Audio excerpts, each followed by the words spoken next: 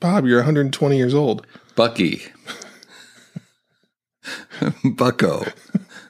I brought a full Bob this morning. Do you want to open up that can of whoop ass? All right, it's open. The whoop ass is open. Let's go for it.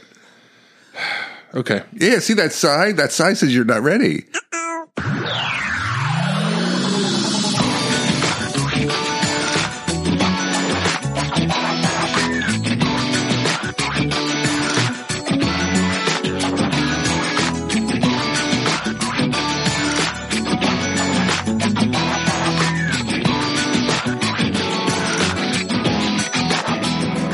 Welcome to the intro. I'm Josh Anderson. I'm Bob Galen.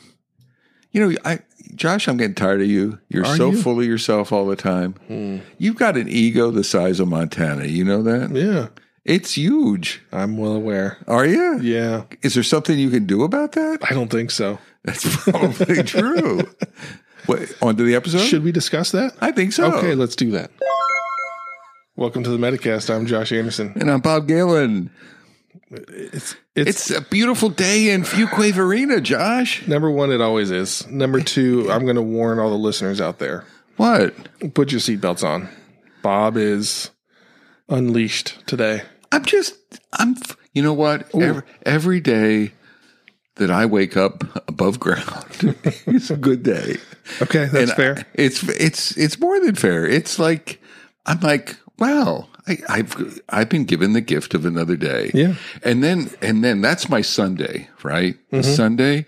And then the cherry on frickin' top is coming down to Fuquay Arena to my buddy's house. Putting on your cool as a moose hat. And recording a Metacast. Okay. All right. Well, let's do it then. Let's turn that energy into something fantastic. Okay. So today's topic came from a listener. Ooh, do you want to read it? Because I don't remember it. Or give it a Joshian It is synopsis. from a listener that had an idea to continue our hard stuff, or as Bob likes to call them, the hard bits. We like to keep you on your toes. I call it stuff. He calls it bits. So we'll just keep that. They're bits. They're stuff. They're bits. Well, there's Come on. stuffy bits. You ever have bacon bits? Yeah. All right. Okay. These are hard bits. Okay. So back to the topic. Jeez.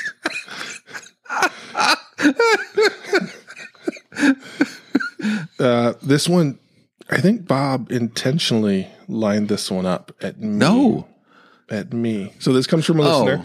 I don't know if they would like us to share the name or not, so I won't. We will paraphrase a little. Call them Bill. William. Okay. Be very formal. Yes. Because that's how we are. Okay. So William asked how to keep egos under control. And my concern was like, well, that sounds kind of like our self-awareness episode, but yet I think this is in the opposite direction. Well, I think this is, I think it's around it, but I think it's worthy to deep dive into it a little bit. Yeah. So some of the areas of discussion that William asked us to consider is impacts of baggage carried by one or more people, career ambitions, and individual reward systems on ego in the workplace. Yeah. Do you know anybody with a large ego? I don't think nothing comes to mind. No one comes to mind. Really? I have a very healthy ego. Oh, it's healthy. It's well fed. It's well nurtured. One might say it's maybe a 2XL in size. Yeah. Okay. Yeah. No, yeah. And then you have Probably a triple. Pray tell. You have a healthy ego. Yes. More than healthy, I think. Potentially unhealthy. So we can share from the heart a little bit on this topic as well, and then experiences we've had. Yeah. Have you ever worked with anyone with a large ego? Oh yeah. With a large ego? Yeah. Yes, I've worked with you, Bob. You have, and there are others. There are others. No. Where do we want to start?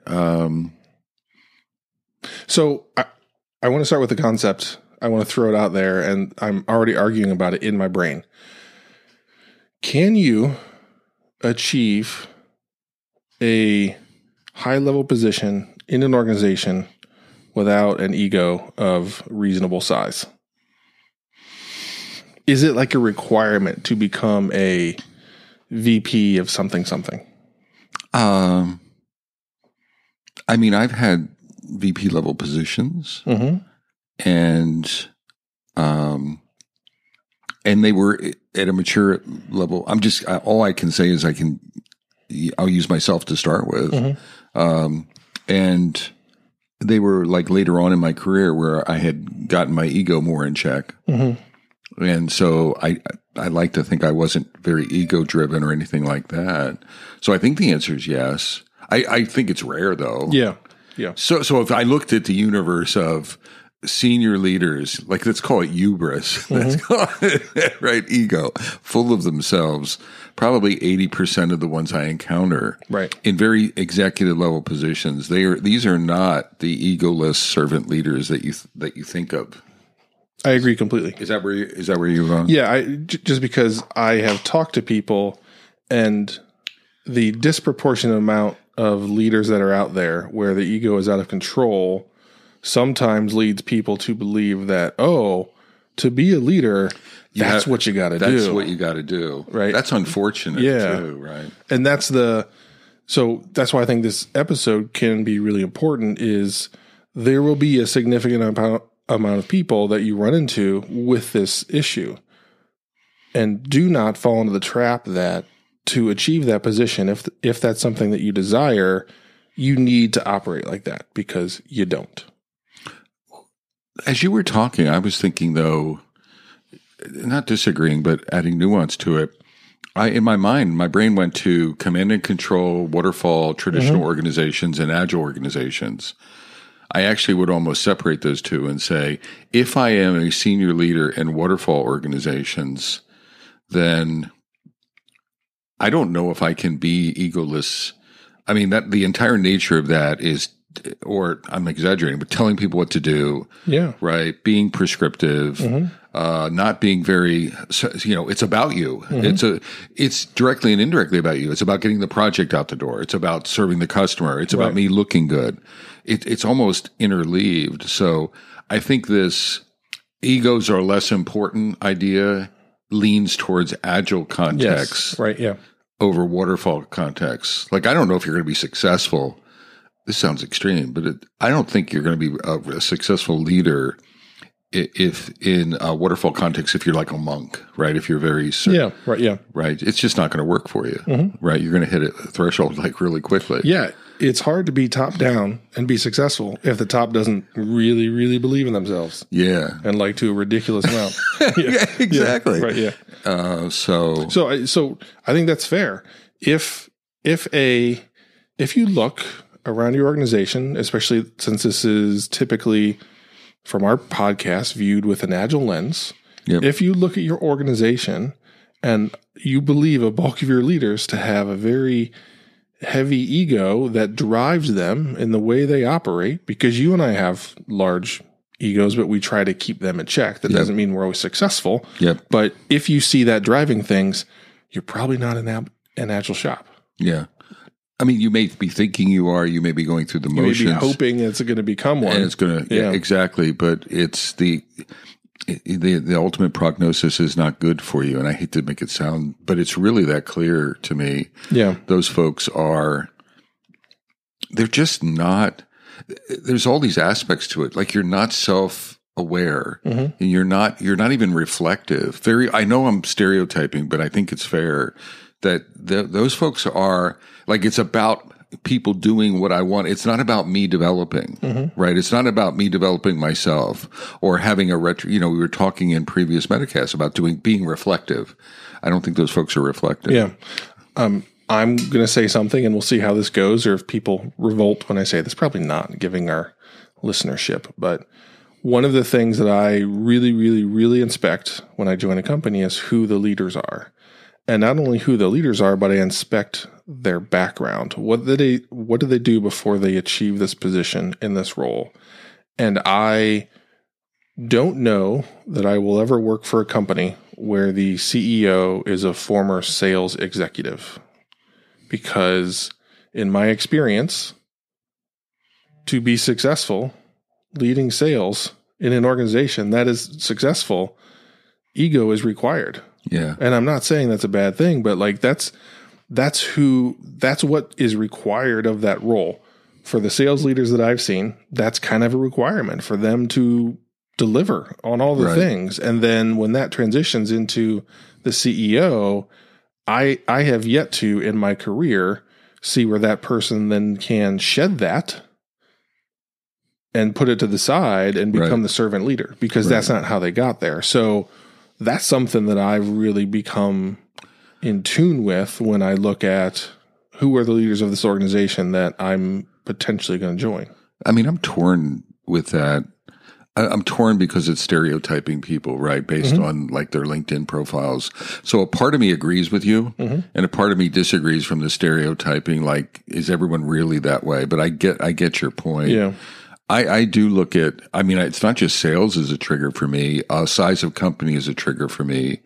I have other triggers like project management. If anyone's done anything from a PMO perspective, or I get triggered even with people having PMPs. I shouldn't say this on the Metacast, but it's like, but when I see a PMP, it used to be when I saw a PMP, 20 years ago, it's like, oh, they're a project manager. Yeah. Now it's like a red flag in front of a bull or something like that. I do not, and I have to resist that triggering.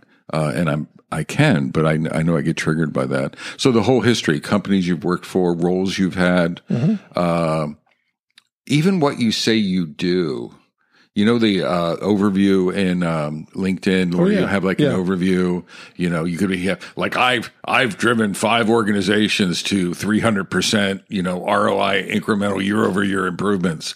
Right. And just the language, like, are you using I language versus team language or organizational language? That's a red flag to me as well. Yeah. Agree. Yeah. I just think we have to be careful, Metacasters, though, about that's something that's interesting to read. I think you got to give people a fair chance. Like if you're going to hire someone or join, I would do the interview, right? I don't know if I would exclude an interview based on the LinkedIn profile. I have never done that, but what I have done is I really, really, really dig in. That was a 3 really dig in. Yeah, and potentially 4th.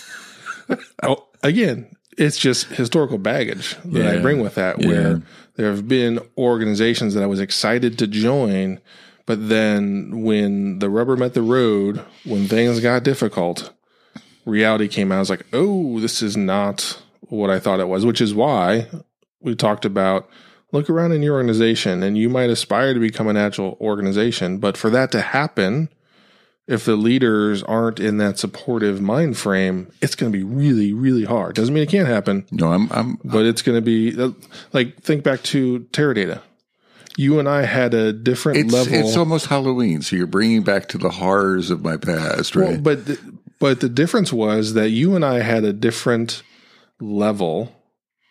I agree. Of I can deal with this, and I believe tolerance, or whatever you want to call it. You had enough experience or baggage or whatever to be like, nope, I'm out. Yeah. And I look back like, man, Bob was way smarter than me. And I stayed there for multiple years because I believed it was going to happen, and I thought the change was going to become a thing. And I do believe we could have gotten there, but it wore me down from the amount of effort that was required to make the changes. But that's part of the learning. Yeah. We can call it baggage or whatever. Yeah. It's funny. As you were talking, I was thinking about it. We look at the same set of data, and this is true in life, right? 2 people, different experiences. They look at exactly, you and I were looking at the exact same people, the exact same events. And I'm like, holy shit, get me the hell out of here. And you're like, nah, same data, but just different filters, right? Different tolerances, different experiences. And I think that's true of everything. I mean, I think egos you want to factor in. Can I switch gears a little bit? Please. So let's say we have, we want to go, I'm a traditional leader, and I want to move to agile leadership, and I want to chip away at my ego. But I don't know what that looks like. And I'm looking for these Metacast guys to help me out. Like, I'm well-intentioned. I know I'm full of myself, and I know I have to transition. What are some things that I can do? Like how does a tiger change their stripes? Well, how do you, you and I did. Yeah. We said we did. Right. And we're not exceptional. We're not. Well, we are. We said we have egos. Yeah, we are. We are. We got to lean into it here. I mean, that is the episode. Yeah. You're incredible, Josh. No, but we chipped away, and without reducing it to rubble. Yeah. So, what are some things? I can think of one. So, if you're struggling, the only thing I've got is I can tell you how I got there, right? It was, I don't want to be that. That is really frustrating. So the anti-pattern sort of view. It was the anti-mentor approach that I took, that I felt frustration, pain and suffering, multiple death marches with projects.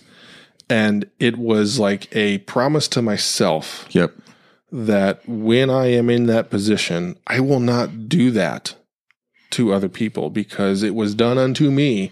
And the golden rule, I don't want to be that person. I got that. I mean, I think that's part of my journey too, is encountering those folks and then reflecting a little bit that it's a little extreme. So I would buy that.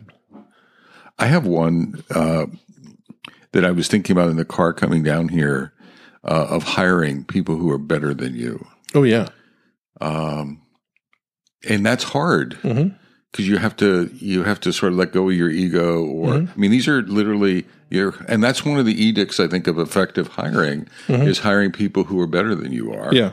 But it requires chipping away at your ego a little bit to do that. What do you think? Agree completely. And that's part of the whole journey, is learning how to hire, learning how to not hire yourself, learning to do all of those things. Because that's step one, is you are willing to set your ego aside and not be the smartest person in the room. Exactly. On maybe just a topic. Maybe start with a topic. Yep. Don't try and do this across everything that you do, but say for this part of my organization, I am going to hire an expert that will be the expert in this realm, and I accept the fact that they will be smarter and better than I am at that, and I'm cool with it. Yeah. And I mean, really do it. I mean, most leaders that I've interacted with, they all say that, right? I want to hire the best of the best. I want to hire A players or whatever, A+ players. But then when you look at their organization and recent hires, they haven't really done it. So there's actually translating it, whatever it looks like, to chip your ego away and to actually do it. Because in the interview, you're going to be thinking to yourself, holy crap, this person, it's a risk. It's putting the business above yourself, right? There's a servant leadership aspect to it. I mean, when I've hired great people, I mean, I have to get to the point where, I don't look at it as a threat, right? I've normalized to that, and it's and you embrace it and you welcome that. But I think that's a really hard step for people to take. But it's part of the chipping away at it. So don't just go through. I mean, maybe step one is being aware of it, but really get to step two, where you actually hire great people. Yeah. Right. You're not just, it's not just a slogan. It's a reality. Anything else? Or maybe, go ahead. So there's something that you're going to have to work really, really hard at, and will take time. You are going to have to transform the culture of your organization to where people are willing to challenge you, because I bet they are not right now. And you might, in a meeting, say to your team, okay, I'm trying to get better at this, and I want you guys to give me the facts and don't hold back, and don't worry, nothing bad is in fact, I'm going to encourage and really try and promote a culture where that is the thing. Right. And you might say it once and think people are willing to jump into that shark-infested water of fear, and they're not. No. It's going to take time and effort for you to continually set examples or highlight examples of others doing that, so that your organization becomes comfortable doing that, in speaking out, speaking up, saying, hey, Mr. or Mrs. Leader, I think this is a really bad plan, and here's why. Because I bet no one's saying that right now out of 100% fear, And so now you've got to change that from a culture of fear to a culture of sharing and challenge. Well, inclusion. I was thinking earlier this notion of inclusion where, all ideas matter. So if I'm doing this hiring, then another part of my egolessness is creating inclusion so that folks, they feel like welcomed to disagree. Yeah. Welcome to have alternative points. Welcome to our Diversity and Inclusion Minute. I'm Josh Anderson. I'm Bob Galen. This is probably like the third time you've heard us introduce ourselves. And you'll hear it one more time as we sign off. Oh my God, there's too much Bob and Josh. Is that an ego thing? Like, since we're in the ego episode, like it's just hitting me that we say our name like I don't think four it's times. I would think it's just habit. Okay. I think it's I don't get a real thrill out of saying Bob Galen. I'm worried we're lying to ourselves there, but okay. That's what this is 100% not about that. So for those of you that are listening and say, hey, wait a minute, like where's the content? Bob and I have decided to, in the middle of every episode, talk about diversity and inclusion. I'll say the words appropriately. Our intent is that we don't allow it to fade into the distance, that we are trying to keep a spotlight directly on the challenges that we as a society have. And Bob and I, in an attempt to encourage you to do the same and help make sure that we take action, we talk about the things that we're doing to try and make a difference. Sometimes it's more, sometimes it's less. There's been some times where I've sat here and said, oh, dang, like I don't have anything. And then I feel kind of bad, but that encourages me to make sure that the next time. So that's what this is about, is that, hey, you're not going to be perfect, but can we continue over the entirety? If we zoom out, did we make a difference? Yes, you're going to stub your toe. There might be an episode where like, Bob, I got nothing. Baby steps. Yeah. What do you got? So I am continuing down the path of, and I'm getting help trying to figure this out. I talked about in our diversity episode this website that I was trying to build to directly attack the problem of improving hiring of diversity, especially when you want to be intentional about it. And I'm trying to like wade through the legal matters. And then another thing that I got, which was kind of a gut punch, is that one person I was talking to said, hey, like, have you bounced this idea off of anybody of color? Like, would they like it? Would it be perceived as, So you didn't talk about that the last time. No, right. So that's the difference. And I'm like, oh, well, yeah, me as a middle-aged white guy, I think this is a great idea, right? Like, this is the problem. And I was like, oh my gosh, you idiot. How have you gotten this far and trying to build this thing out, and you've not actually talked to the person or a person that resembles the problem you're trying to solve? It's like, you're that stupid white guy that think they know everything. Right. So that's the next step, is I'm reaching out to friends and colleagues that I have, and I'm going to throw this out there, and I'm hopeful that they're not like, you dumb old white guy. Like, this is the problem. You're just like, okay, yes, I know I made a mistake, but I'm here talking to you so I can get better. Right. So that's the thing that I'm doing. You could even talk to like Camille Sproul. She could be someone. I am just trying to get a list. So if you are out there and you would like to talk to me about this and correct me, because maybe you were frustrated by the diversity episode and what I was saying, please reach out and please let me know that I am on the right track, on the wrong track, or what I should be doing with that effort. I mean, you're on but yes, give Josh feedback. Yeah. But you're on the right track. Yeah. That is that epiphany that us white folks get sometimes. It's a good thing and a bad thing, right? Yeah. It's good that we have the epiphany. But then you're like, it's like, what were we doing? You dope. Right? Yeah. And then we're designing it for ourselves, right? Yeah. For me, two things. One is activity, and one is like a prayer request or some positive thoughts request. The change is next week. I'm having a cow class with 8 people in it, and I think they're all from Nigeria. Nice. So it's like an African cow class. I give it all discount. I'm actually taking part of the discounted fee and giving it back. Remember those girls that were going into the boot camp? So I'm for every seat, I'm giving like $100 to those guys. So I'm excited. It's like a twofer excitement. I'm running a Cal class for people of color. And part of that funding is going right to girls who are trying to develop their tech chops. The prayer request, everyone, I don't know if everyone's aware of what's happening in Nigeria. And it affects, the boot camp had to be suspended because there's unrest over there. There's student unrest. There's police brutality. The web designer of this website for this charity was killed. Wow. He was shot.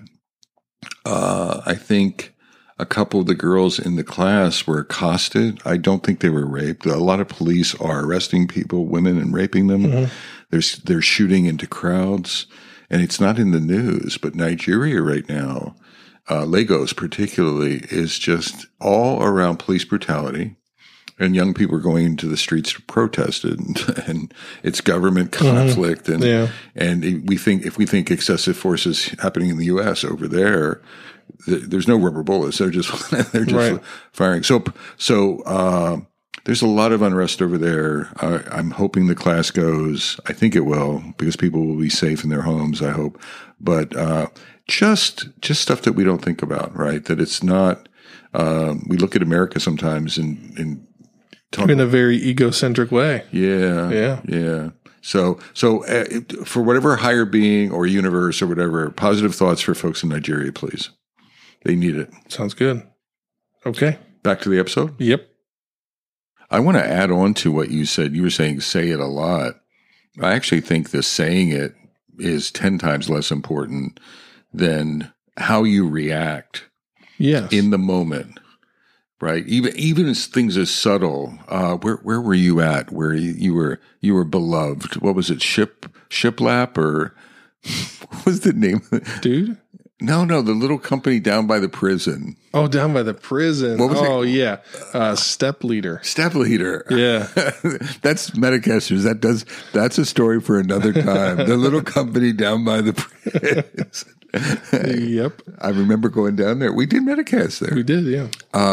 But we were talking about they loved you and things like that. I actually think your words there would matter like almost zero. Mm-hmm. It was like how you reacted was the real thing. Like if you got excited with constructive criticism, like people saw your body language and you got really, that would start opening up the doorway to that. I agree 100%. But to get that first person to be willing to do that, you've got to say you've got to say it. Encourage it. You have to encourage it for that first instance to happen. I agree. Because you're going from potential terror to this is a new bar. Yeah, right. I'm yes-anding. It's the saying it multiple times.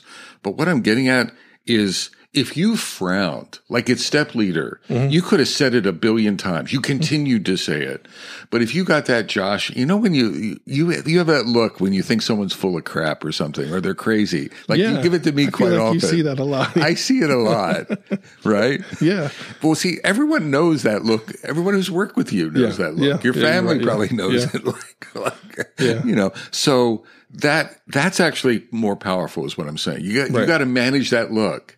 You got to be aware of that look and manage that look and sort of like be poker faced or something. Because you could say it 1,000 times, and one of those looks in a team meeting would close the doors back open. Yeah. I mean, they've closed the doors, I think, on that. So body language really, and it's not just your words, right? It's your inflection. It's everything. It really have to be sharp on it. Okay, so where else do we go with this? Well, one thing I want to make sure that we're doing, we've done what we do a lot is we talk about yourself and how you can make this transformation.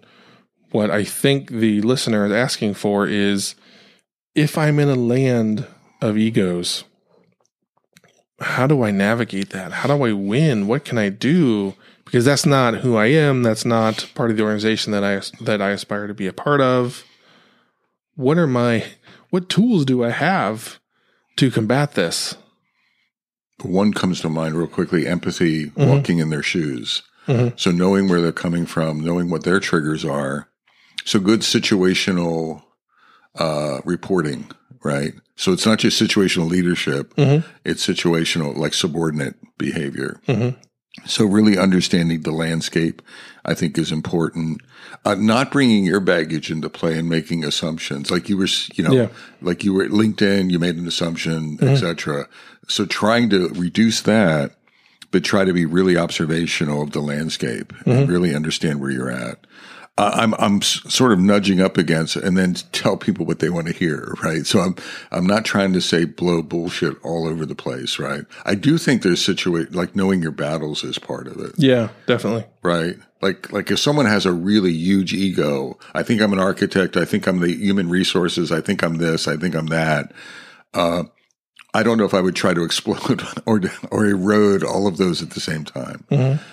Now, I'm not saying I would kiss up on all those dimensions. So I would be looking for situational, pick one area. Maybe that's most important for my team. Yeah. And have some challenging conversations around it. So there's that notion of stroking someone's ego, right? I think stroking, if you're in a ego heavy environment, I think to survive, you have to do some stroking. What would you say? I'm trying to trigger you because I know you have different baggage than I do. Oh yeah, totally. The thing that I always center on in these situations where like my brain says does not compute, right? Like when someone is behaving in a way and it like that doesn't make sense to me, is doing what you talked about and understanding their drivers. Yeah. Because they're a good human being. They don't come in trying to ruin someone's day or crush souls. Like I think there are very few people like that. Okay. I'm sure there are some. You could read my face, couldn't you? Yes, I could. Yeah. I'm like ready to pounce. You were, yeah. But so I start from the position, we'll do that, and they can prove me wrong that they're a good person with good intent, but there's some driver that is forcing them to operate in a way that makes things difficult in a very top-down, egocentric, whatever those things are. And so trying to understand that so that I can work with that person and understand the frustrations and challenges that are being presented to them that are causing this behavior. Right. So that's a thing that you can do. But I do think ultimately there has to come a time when you have a candid and challenging conversation with this person. Otherwise you just let it happen and it keeps happening. And you know what? I was softening it because it really depends on where you're at in the organization. Like power comes into play, right? Organizational power, organizational position. So, for example, an entry-level software engineer listening to the Metacast and has an ass full of themselves VP, if I listen to what Josh just said, at some point I need to have a crucial conversation with that person. I'm letting them off the hook a little bit and saying maybe don't go there. Yeah, right. That's fair. Maybe it's the right answer. I just don't know if it always lands with everyone, given their family situation, given their experience situation in their company. Yeah, right? I think you have to navigate a way there. And everybody's path to there is different. Do I work with my boss? Exactly. And have a discussion with them like, hey, I don't know what to do. This doesn't make sense to understand things. Maybe they can handle and that's support exactly you, things my like point, that. Yeah. Right? Yeah. But I agree. I do agree with you. Again, if our lens is the agile organization and achieving, sort of solid execution in that space, then at some point you have to have those crucial conversations, right? That is an I'm going to say, so big egos are an anti-pattern to agile. We said it in Waterfall. I just want to amplify it again, right? It doesn't work. So if you could, you can get away with it in Waterfall. If you're trying to create a high performance agile organization, it needs to be 80% or more ego, reduced ego factors. Yeah. Agree? It doesn't mean they can't exist, but they need to be in check. So let's talk about, I was wondering, not that I wanted to lead into that, but I do. So let's use us. No, let's use us. Okay. Let's use us. Yeah. So what does an ego in check look like? Like we said, healthy, an ego in check. Yeah. So, and then chip away. Like what's in play and what's out of play? So I've told this story before, and so I want to apologize if you've heard it, if you listened to the 180-ish episodes or whatever we have. I interviewed it at Amazon, and they have these like 13 leadership principles or something like that. And so I was just reading up on those because they're like, this is going to be a discussion topic during the interview. And one of them was, you are right often. And I was like, that's like, who really thinks that? Like, that's preposterous. That doesn't, like, that's, come on, really? Right. So I like walked in kind of frustrated by that. And then what happened some number of years later, as I broke off and started to do my own thing and start my own companies, I looked back and I got frustrated with myself because I realized I was right a lot, but I didn't have the self-confidence or the ego or something to like trust myself and be like, hey, you're right a lot of times. You should probably trust that and lean on that. So that started to shape who I was and how I thought. So at that point, I had to keep that in check. I had to not allow that to be like, well, I'm right. Like, I know what I'm doing. Like, this isn't about we, like, I've got the answer. Right. So what I've had to do is recognize that I have an answer that might be pretty good, but maybe not. It's sort of, I was resonating with not the Amazon example, but my wording in listening to what you were saying was, I'm actually right. I'm right a lot. And that sounds like ego, but it's a reality. I'm right a lot. The question is, do I even have to express it? Like, and the answer is, and it used to be, so high ego, the answer was, not only do I think or know I'm right, but I have to tell people and tell them that they're wrong or tell them to do it this way. Right. Now I have these, I mean, in my agile coaching, I mean, I get a lot of things sometimes. You know, please don't do that. That is a disaster waiting to happen. Yeah. But if you tease it apart, okay, that's my knowledge. Now, do I need to share it under these circumstances? Mm-hmm. And I think part of that's ego in check to me, is being comfortable with, I don't always have to be right. Yeah. Right. A half right of Bob's solution that still meets all goals is perfect. Mm-hmm. Right. It doesn't have to be my way, etc. So I think separating the knowing it from the saying it, is that what you were saying? Or sharing it. That's similar to what you were saying, right? I think what happens is you are comfortable with success being the outcome. Yeah. Not how you get there. Exactly. So my general approach is that when I feel like I know the answer and there's a group and we're trying to get from A to Z and we're like stuck on C. Yep. But I know deep down that this is how we do that.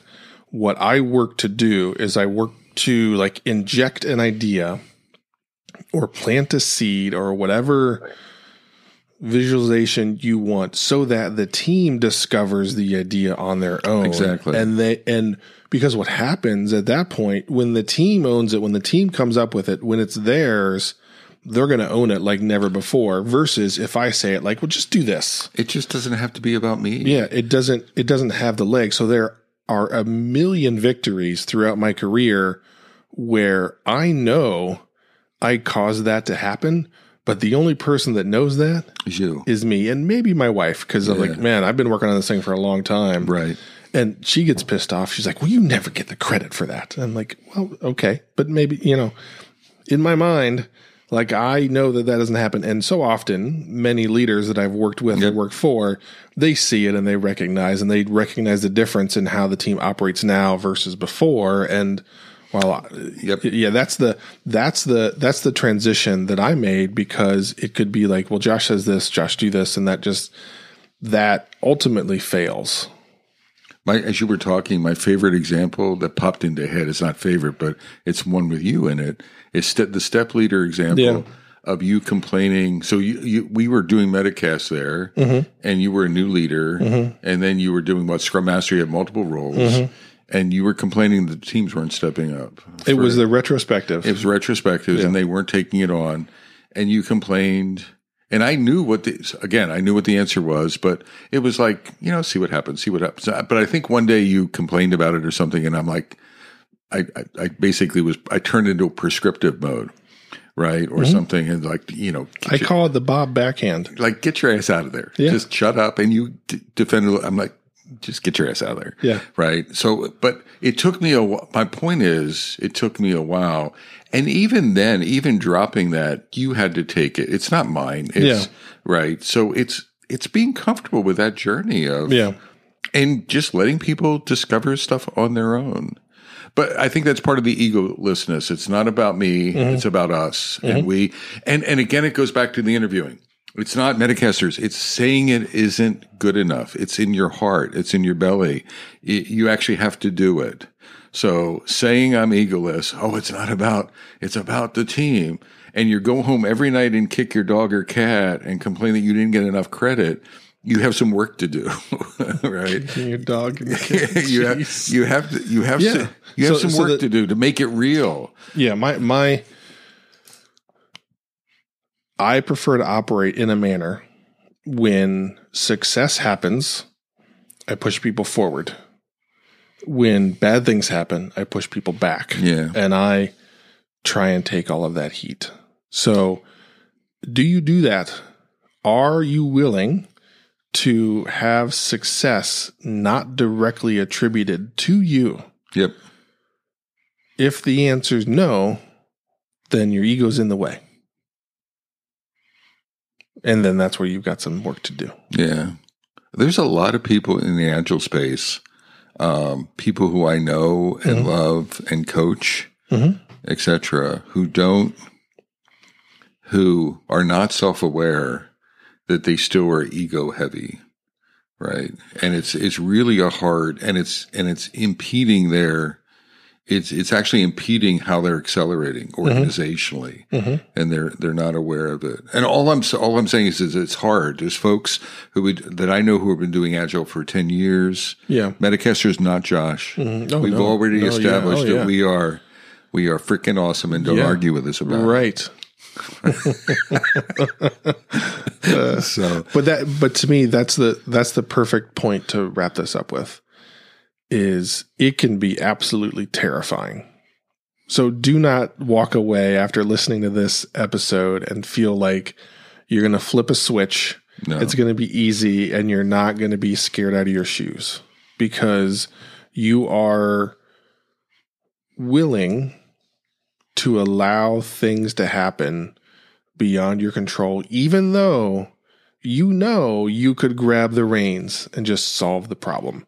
Right. How do I guide, how do I shepherd this organization into a more healthy place without me having to have my hand on every steering wheel 24/7? Because that's how I started, and that's how I was solving problems. That's how things got better, was everything ran through me, and then I hated life, and it just it crumbled. And the thing I always say is that the true test of an organization is when success happens, can that organization handle it? If it's very ego founder driven, then that's going to crumble under the weight of the success, because that one person just can't keep up with all of the demands. So I want to wrap up with this thought. If you could, can you do a Google search real quick? I can. I have the technology. All right. So Google search Bill Joyner and leadership agility. This is live, everyone. How often have we done this? Bill Joyner. Bill Joyner, like it sounds, and then leadership agility. Okay. And changewise.biz. And then there's some pictures there, like a cone or something. So go to all the pictures. No, go back, and you can. Listeners, this is this is pair browsing. Go to the images. Go to the images. Exactly. This is exactly what they signed up for. This one right here. And there's a funnel where you should see expert and then catalyst, expert, achiever, and then catalyst. Okay, cool. There's a cone. Yeah. Right. So you and I are looking at this picture. How do we translate this for our listeners? I think they're probably already there. Okay. If we were slow. So if you're listening, hit the pause button. Go to the Google image search, Bill Joyner, join like I'm going to join a company, Joyner Leadership, and you will see a cone. So Bill has this leadership maturity model, and even though he calls it leadership agility, it has very little to do with agile methods. Actually, nothing. It's just it's our nimbleness ourselves. And he has 5 levels, but the ones that he calls out here are expert, achiever, and catalyst. Expert is you're leading from a position of knowledge, skill, like domain experience. I know. So you're leading from a knowing and doing. You would do the work. You would do the architecture work. What's the middle? Achiever is setting up goals and objectives and plans and understanding capacity. It's almost like the PMO version of, and then setting up, these are our quarterly goals, and this is how we measure. So this is the OKRs and metrics. So you're leading with OKRs and stuff. So you've moved from it's about my experience to it's about me putting an umbrella around the people with experience. Catalyst is not about you. It's about, you're measuring your catalyst. Are you building an organization that's an effective organization? So it's about team building. It's about composition and orchestration of those things. You're a catalyst, an inspiration, and then getting out of the way. And if you think about ego, so what I was thinking about is I think ego is heavy in expert, almost by definition. Yeah. Right? It's probably a slightly less heavy, but still heavy in achiever mode, right? So you still have this incredibly healthy, control everything, but you're controlling everything with OKRs and stuff. It's probably not as egocentric as expert. And then catalyst is the letting go. By definition, if you read it on his website, you can see some of the definitions of these things. And so I thought I'd leave everyone with a model of you're trying to move in that direction. Yeah. If you're actually interacting with someone, you can use this model to talk back, or you can use this model to talk to an expert leader and say, do you aspire to be a catalyst? The other thing is in situational leadership, I don't think anyone is 100% expert. Yeah. So you might be 80% expert, 15% achiever, and 5% catalyst. So to grow as a leader, you just need to change those percentages. You need to shift. Right. That doesn't mean you should never erase your expertness, right? But that's not just what you lean on, right? So React, was that helpful, do you think? Yeah. So there's 2 things, and that's where I see a lot of people struggle with becoming an agile leader is they try and turn the expert off. Like to your point, they try and dial it all the way to 0. Yeah. And the number of times I've said, like, we hired you in this role because you've got tremendous experience in this realm, and we don't want to put that on the shelf. But so many people in trying to become that catalyst or trying to be that agile leader or looking at how I operate and try and replicate that, like, no, like that's not what we need. We need you to be an expert and then probably an achiever if you take this model and start to grow that mindset across the organization. But like we need that. We desperately need that. Exactly. And talk about the percentage sort of the shifting. Right. So this is really more of that kind of like it's an evolutionary that's it's maturity. I don't know if I like that term, but it's a nice way of thinking about percentages and phasing. Yeah. And lineage, right? Yeah. So the last thing I want to leave you with before we sign off is that now I know why you were attracted to this model. Why? You and Bill Joyner share a very common headshot approach of a sports jacket with a turtleneck. One of my favorites. He's a very handsome gentleman. We're not talking about, I mean, have you ever seen me in a turtleneck? Yeah, I have. Seen the old photo. Yeah. On my first book. Yeah, the classic Bob Galen. Software Endgames. Yeah. The picture on that, that is a turtleneck. Yeah. Oh, crap. I used to be, yeah. So tweed jacket and a Yeah. Oh, turtleneck. yeah. That is classic was Bob me. Galen. And Bill appears to subscribe Is he there? to the same school. Yeah, he's there. He is there, isn't yeah. he? We're probably, you know what? I bet we're plus or minus like 2 years in, close to age. Yeah. You know that? I think Yeah. it may be a generational thing. Yeah. Does he have more hair than me? He might. He's losing it in the well, front. I'm it's, losing it in the back. It's just, all right. It's a photo finish. We'll just go with So that. Metacasters, just be ego aware. Mm-hmm. Let me try to end it this way and see if you. I think we all have healthy egos. There's nothing wrong with that. Probably they're healthier than they should be. If we want to become a good, agile leader, we need to start checking our egos a little bit, being aware of them, checking them, realizing that we're full of ourselves, and realizing how hard it is to check your ego. Yeah. To like really check your ego. How do you want to land it? Do you like that? I felt like it is landed. All right. From beautiful downtown Fuquay, Varina, North Carolina, I'm Bob Galen. I'm Josh Anderson. Shake and bake, y'all. Wait, no, I say bake. Why do you see your I ego? stole it. Your ego. My ego got in the way. Oh. Oh.